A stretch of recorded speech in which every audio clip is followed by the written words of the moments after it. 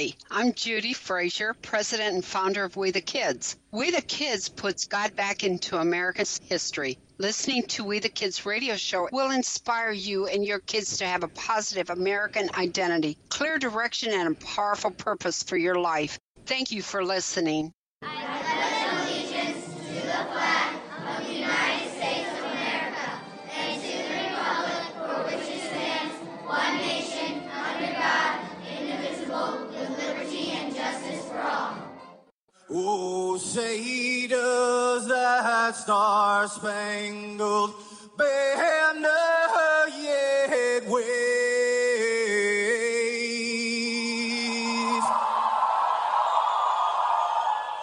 o'er the land of the free and the home of the brave.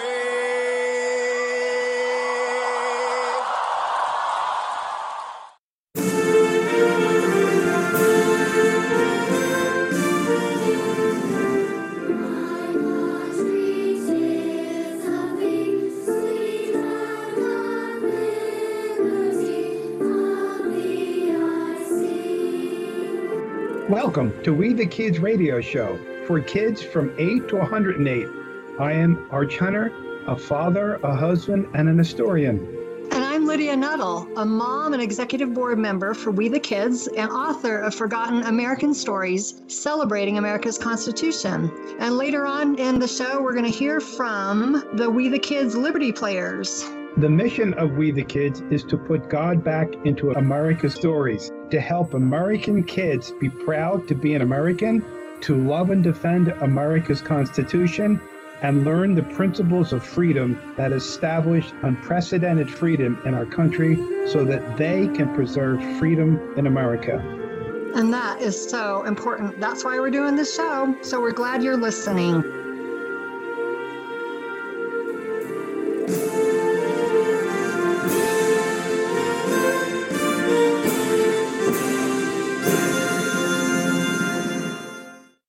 So today our story is why Ellis Island and what was the significance to millions of Americans?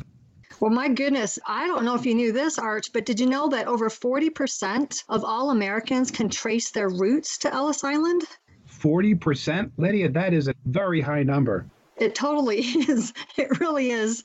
It was interesting. I am here in Utah and was able to bring my daughter, who was 10 at the time, to the East Coast, and we got to go to Ellis Island. So do you know where it's at? I know it's in between New Jersey and New York in the harbor.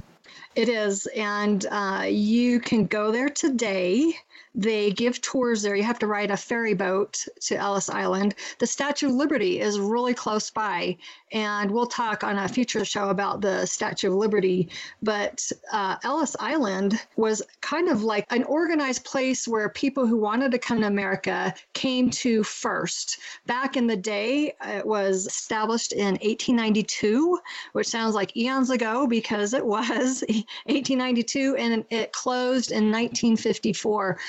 So for over 62 years, it was America's processing place, an organized, systemed way where immigrants could come and enter America through Ellis Island. And we didn't have planes back then or high-speed powered boats, etc., ships. They had to come here by steamship. And it would take about 2 weeks for them, depending on where they came from Europe across the Atlantic Ocean, to come to America. And the steamship entered the Hudson Bay? Is that? Yeah, Hudson Bay. And that's where Ellis Island is. And it's right by, yes, like you mentioned, it's by New York City and New Jersey. And so the ship would have to anchor, and then the passengers get off the ship and be ferried to Ellis Island on a smaller ship. And it was an amazing process. So there's a story that I found by Lawrence Meinwald. He was an immigrant from Poland, and he remembers his experience coming to America when he was 6 years old. You want to hear it?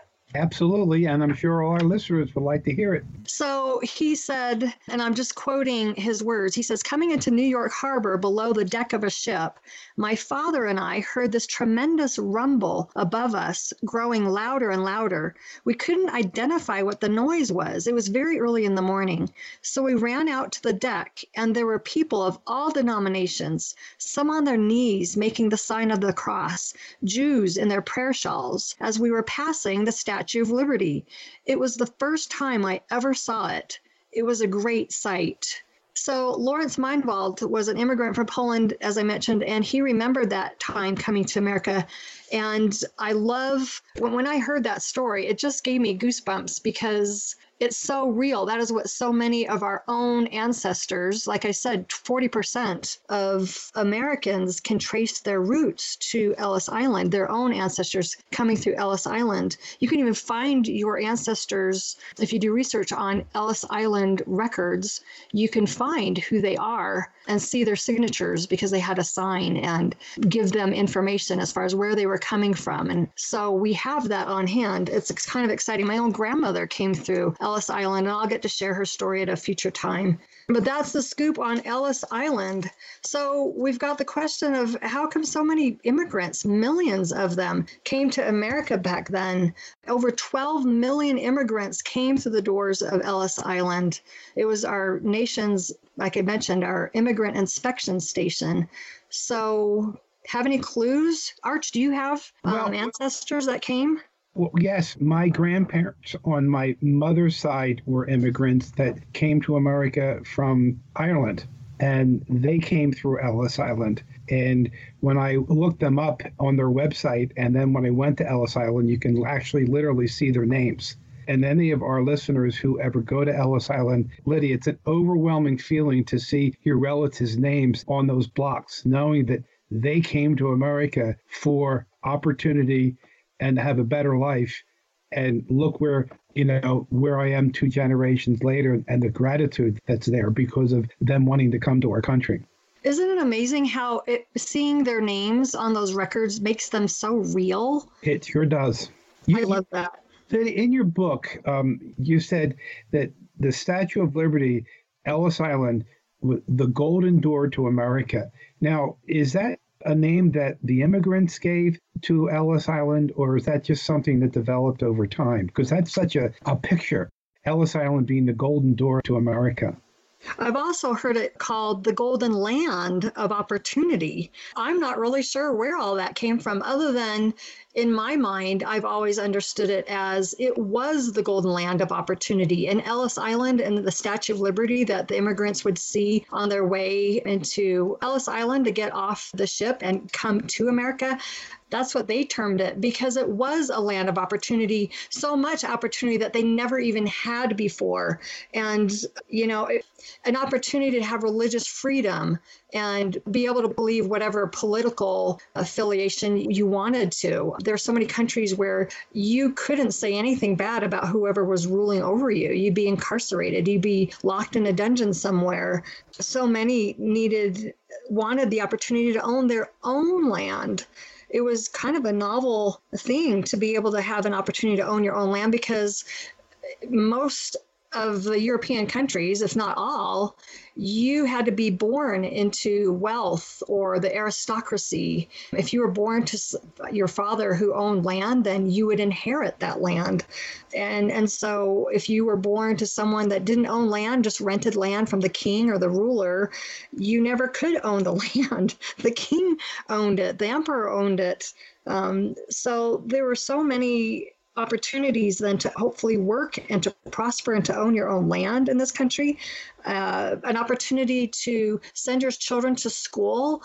Illiteracy was huge over in the European nations. You had to be born into wealth in order to hire a tutor to educate your children or to send them away to school. And here in America, gosh, I know a lot of kids at home right now that probably wished they didn't have to go to school ever. But that was a huge blessing to these people who didn't know how to read or write and could only mark their signature with an X. And literacy is something that's so important for every human being to be able to achieve. So to be able to come to America to have the opportunity to go to school and send your children to school was huge. And also to live in peace. Even today, how many countries can you name that are embroiled in political conflict, wars, contentions, factions? Where can you find peace on earth today? Well, America has had lots of peace. Well, at least we're not warring among ourselves with guns and ammunition and destroying houses and lands and property because of wars within our own country. We have had wars here in our own country, but they've been few and far between. Unlike a lot of countries, there's a lot of war going on. Lydia, immigrants that come to our country, they know that they're going to be in for a very difficult time to acclimate into our country.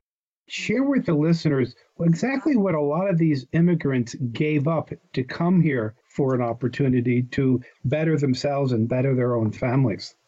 Well, can you imagine? Let's just switch roles for a minute. Okay, we're American, and we've got most likely American listeners. Let's pretend we had no more freedom here in this country.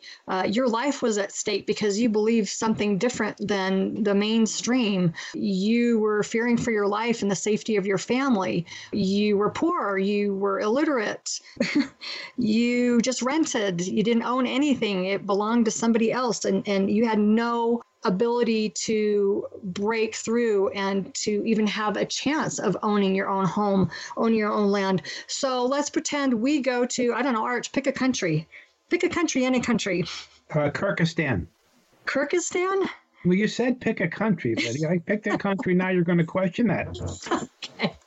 Okay, let's pretend there's a country called Kyrgyzstan. So we're going to go to Kyrgyzstan, and they don't speak English. They speak Kyrgyzstanese. So now you are at a disadvantage because you don't understand what most of the people you're now living among speak. So you're going to have to learn how to speak a different language. What kind of food do Kyrgyzstanese people eat?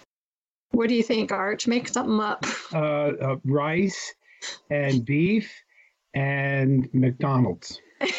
Okay, so let's pretend you were used to a diet of potatoes and fish, and you didn't even know what McDonald's was. So now you've got a difference of food that's available that you can buy. And maybe you don't even know how to cook rice because all you know how to do is boil potatoes. So you've got that. What kind of clothes are they wearing? Their clothes are most likely going to be different than what you're wearing. And for kids, that's kind of a big deal. If you want to fit in, you try to wear what everyone else is wearing or something similar. How about your family? Gosh, do we have family here in America?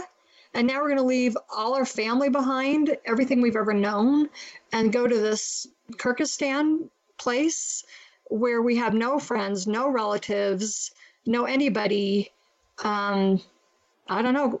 How would you like that, Arch?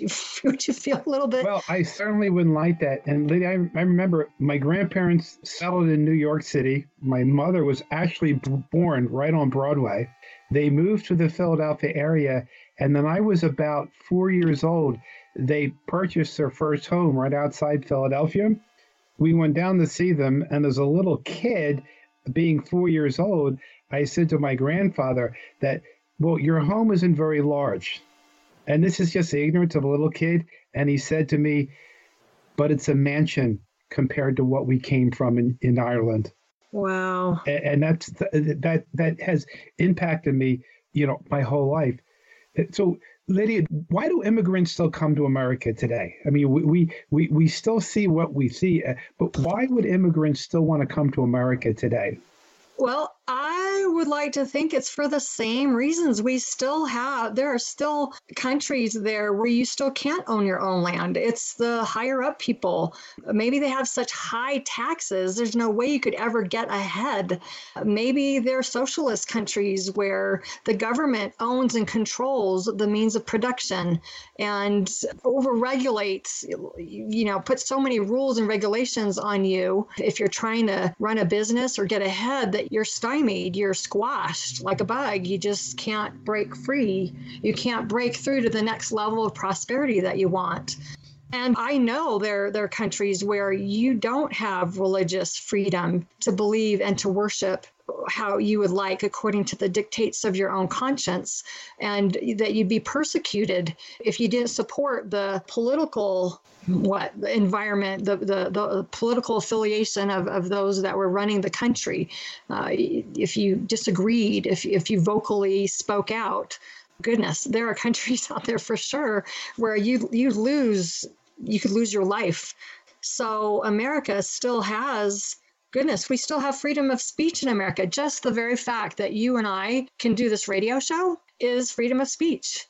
And I think that's awesome. So we have to be careful and make sure we preserve the freedoms that we have so that people can continue to find America as the golden land of opportunity, because we have freedom here. And it's unprecedented freedom. We're not perfect as a nation. We have things in our history, just like every other country does, that we may not be proud of, but we're human beings. And at least here in America, we have the freedom to keep trying and to improve ourselves as individuals, improve our communities, improve our states, whatever state we live in, and all that improves our nation and makes it more of the land of the free and an opportunity for everyone. You know, George Mason, who was one of our founding fathers, and Liddy, he's one that's widely overlooked by most Americans. He actually was the father of the Bill of Rights. Let me give you one of his quotes, and then I would ask you to respond to his quote, please. His quote is that all men are by nature equally free and independent and have certain inherent rights of which, when they enter into a state of society, they cannot, by any compact, deprive or divest their prosperity, namely the enjoyment of life and liberty, with the means of acquiring and possessing property and pursuing and obtaining happiness and safety. That's a mouthful, but would you please respond, because exactly what you just said is what George Mason said, who was the father of our Bill of Rights. Well, what's amazing, what made America unique, and this is something that was new to me. I didn't learn this in school. I just didn't. And it took me to be a mom and to have a son who was totally acting up in his middle school, that I brought him home and put on I've got to be brave mom hat on, and started homeschooling him, that I started reading things about the founding of our country that I'd never learned before. And one of those things is what made our country unique is in our Declaration of Independence, when we declared independence from the rule of the King of Great Britain, is we believed and stood for that our rights come from a higher power than the king or the ruler or the magistrate or the emperor or the dictator, that our rights as human beings of life, liberty, and the pursuit of happiness and the ability to own our own property come from a higher power, and we called him God or divine providence or the Almighty. There's so many ways that we called that higher power or that God, and that we believe that rights come from him, that our right to live come from him, that our right to be free come from him, and that our right to be able to pursue happiness and to own our own property come from him. And if they come from him, it means no man can take them away. Right? That's what we believe. That is foundational for what we believe as Americans. It's in our Declaration of Independence, exactly that. So when George Mason mentions that we believe that all men are by nature equally free and independent and have certain rights when they are a part of a society that no one can take away, and he mentioned that, and these rights are to enjoy life, liberty, with the means of acquiring and possessing property and pursuing and obtaining happiness and safety. Well, that's what all these Americans, the 12 million Americans that came to America through Ellis Island between 1892 and 1954, that's what they were looking for. That's what they heard about. That was golden to them because it was unheard of in all those European countries that they were coming from. They'd heard about this. And that's what they wanted. They wanted that opportunity to have their lives be protected and to be able to be happy, pursue happiness, rather than just eking out a living day after day after day. Like you mentioned, your grandfather from Ireland. Is that what you mentioned? Yes.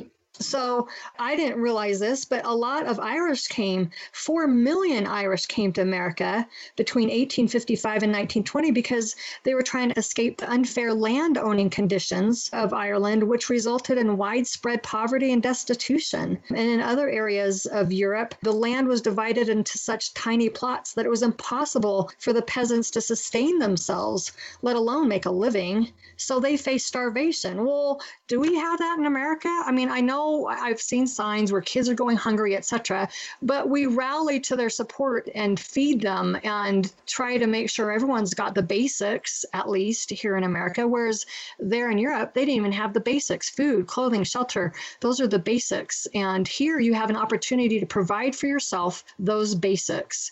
And then we're I believe, under obligation as human beings to help each other when we're down on our luck or whatever, to feed the poor and clothe them. And that's what we did. We'll go into another story in the future of how there are organizations that were there at Ellis Island to help those people, because often they were destitute when they came here to America because they sold everything they had and left everything behind so they can have that opportunity to be here in America and to become Americans. So immigrants that are coming to America today in modern America are coming for the exact same reasons that people came through Ellis Island over 100 years ago. We are a land of opportunity, and they see that, and they still believe that America is a golden door of opportunity.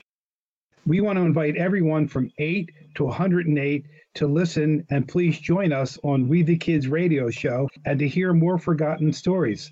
Learn the principles of freedom that establish unprecedented freedom in America so that we can all, whether we're 8 or 108, preserve our freedom. Something to ponder for the next program is, why did your ancestors come to America? Why did they leave their native country and come here? And also you can check out the We the Kids website, wethekids.us, for additional stories, insights, and activities that you can do with your kids to help them be proud to be American and to love and defend America's Constitution.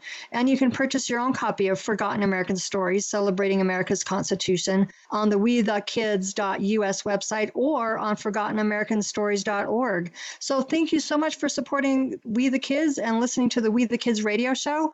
Let's now join the We the Kids Liberty Players with today's guest, General Ulysses S. Grant.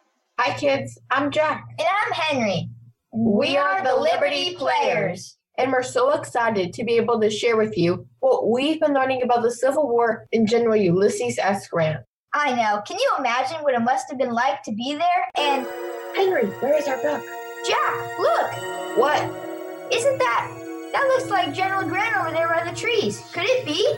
General Grant from the Civil War? Oh my gosh, it is. It looks like the picture of him in our history book. Come on, Jack, let's go over and introduce ourselves to him. General Grant, General Ulysses S. Grant, is that really you? Yes, it is really me. What can I do for you? I'm Henry, and this is my brother Jack. Can we ask a few questions about the Civil War? Certainly you may. What would you ask of me? What exactly started the Civil War? The initial fundamental answer to that question is slavery. There are many different reasons that ultimately resulted in the war actually breaking out, but the bedrock issue is slavery. And you have to also think about different cultures, the North being essentially an industrial culture, the South being essentially an agricultural culture, two different types of peoples occupying one country, and the South being heavily dependent on cotton and slavery. In fact, cotton is the only commodity that was ever traded on the New York Stock Exchange that had its own name, King Cotton. And King Cotton was the chief export for the United States. So a great deal of money and the economy was involved in cotton. Cotton was being driven by slavery. Slavery had already been outlawed by most countries in the world by 1861. The United States in the South was vigorously supporting slavery. There had been a lot of contention and arguing over as our country expanded to the west, to the California coast, about new territory being slave territory or free territory. And there was so much push and pull between the two sections of the country over which way the United States was going to be, all free or all slave. So you also have to think about economic issues. As I said, North essentially, not totally, but essentially an industrialized country, and the South being essentially agricultural, and they have different needs, different desires to go through Congress in the House of Representatives and the Senate. So all of this pot boiling, all of these issues finally came to a culmination with President Lincoln being elected, and it was known that he was not supportive of slavery, although he would have left it alone as it was, and the South chose to break away. In fact, President Lincoln was not even on the ballot in the presidential election in 7 southern states. All of these factors came together and erupted at 4:30 in the morning on April the 12th of 1861 in Charleston, South Carolina, when the Confederate States of America opened fire on Fort Sumter, which was the United States of America, and the shooting war began. April the 12th of 1861. General Lee surrendered to me in Appomattox Courthouse, Virginia, in the Wilmer McLean home on April the 9th of 1865. So we're 3 days short of 4 years of war and the deaths of some 750,000 soldiers in 48 months. The horror that was the Civil War. But when General Lee surrendered to me, he surrendered the Army of Northern Virginia,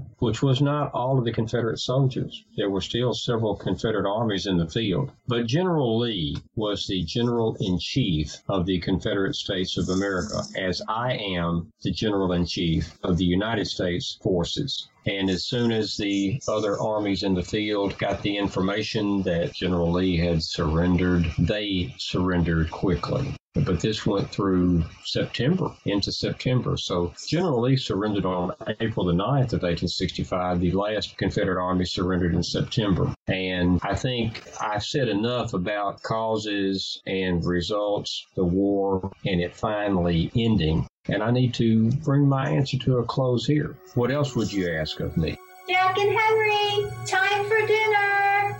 General Grant, we must go home now. But can we meet again and ask more questions? We certainly may meet again and you ask more questions of me. It's been a pleasure talking to you, and I hope that our paths cross again soon and often. Be about your business. Thank you. Henry, wasn't that just the most amazing thing you have ever seen? It sure was, Jack. Kids, please come back next week when we ask General Grant more questions about the Civil War. Until then, goodbye.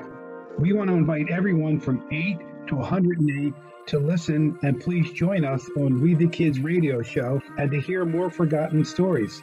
Learn the principles of freedom that establish unprecedented freedom in America so that we can all, whether we're 8 or 108, preserve our freedom.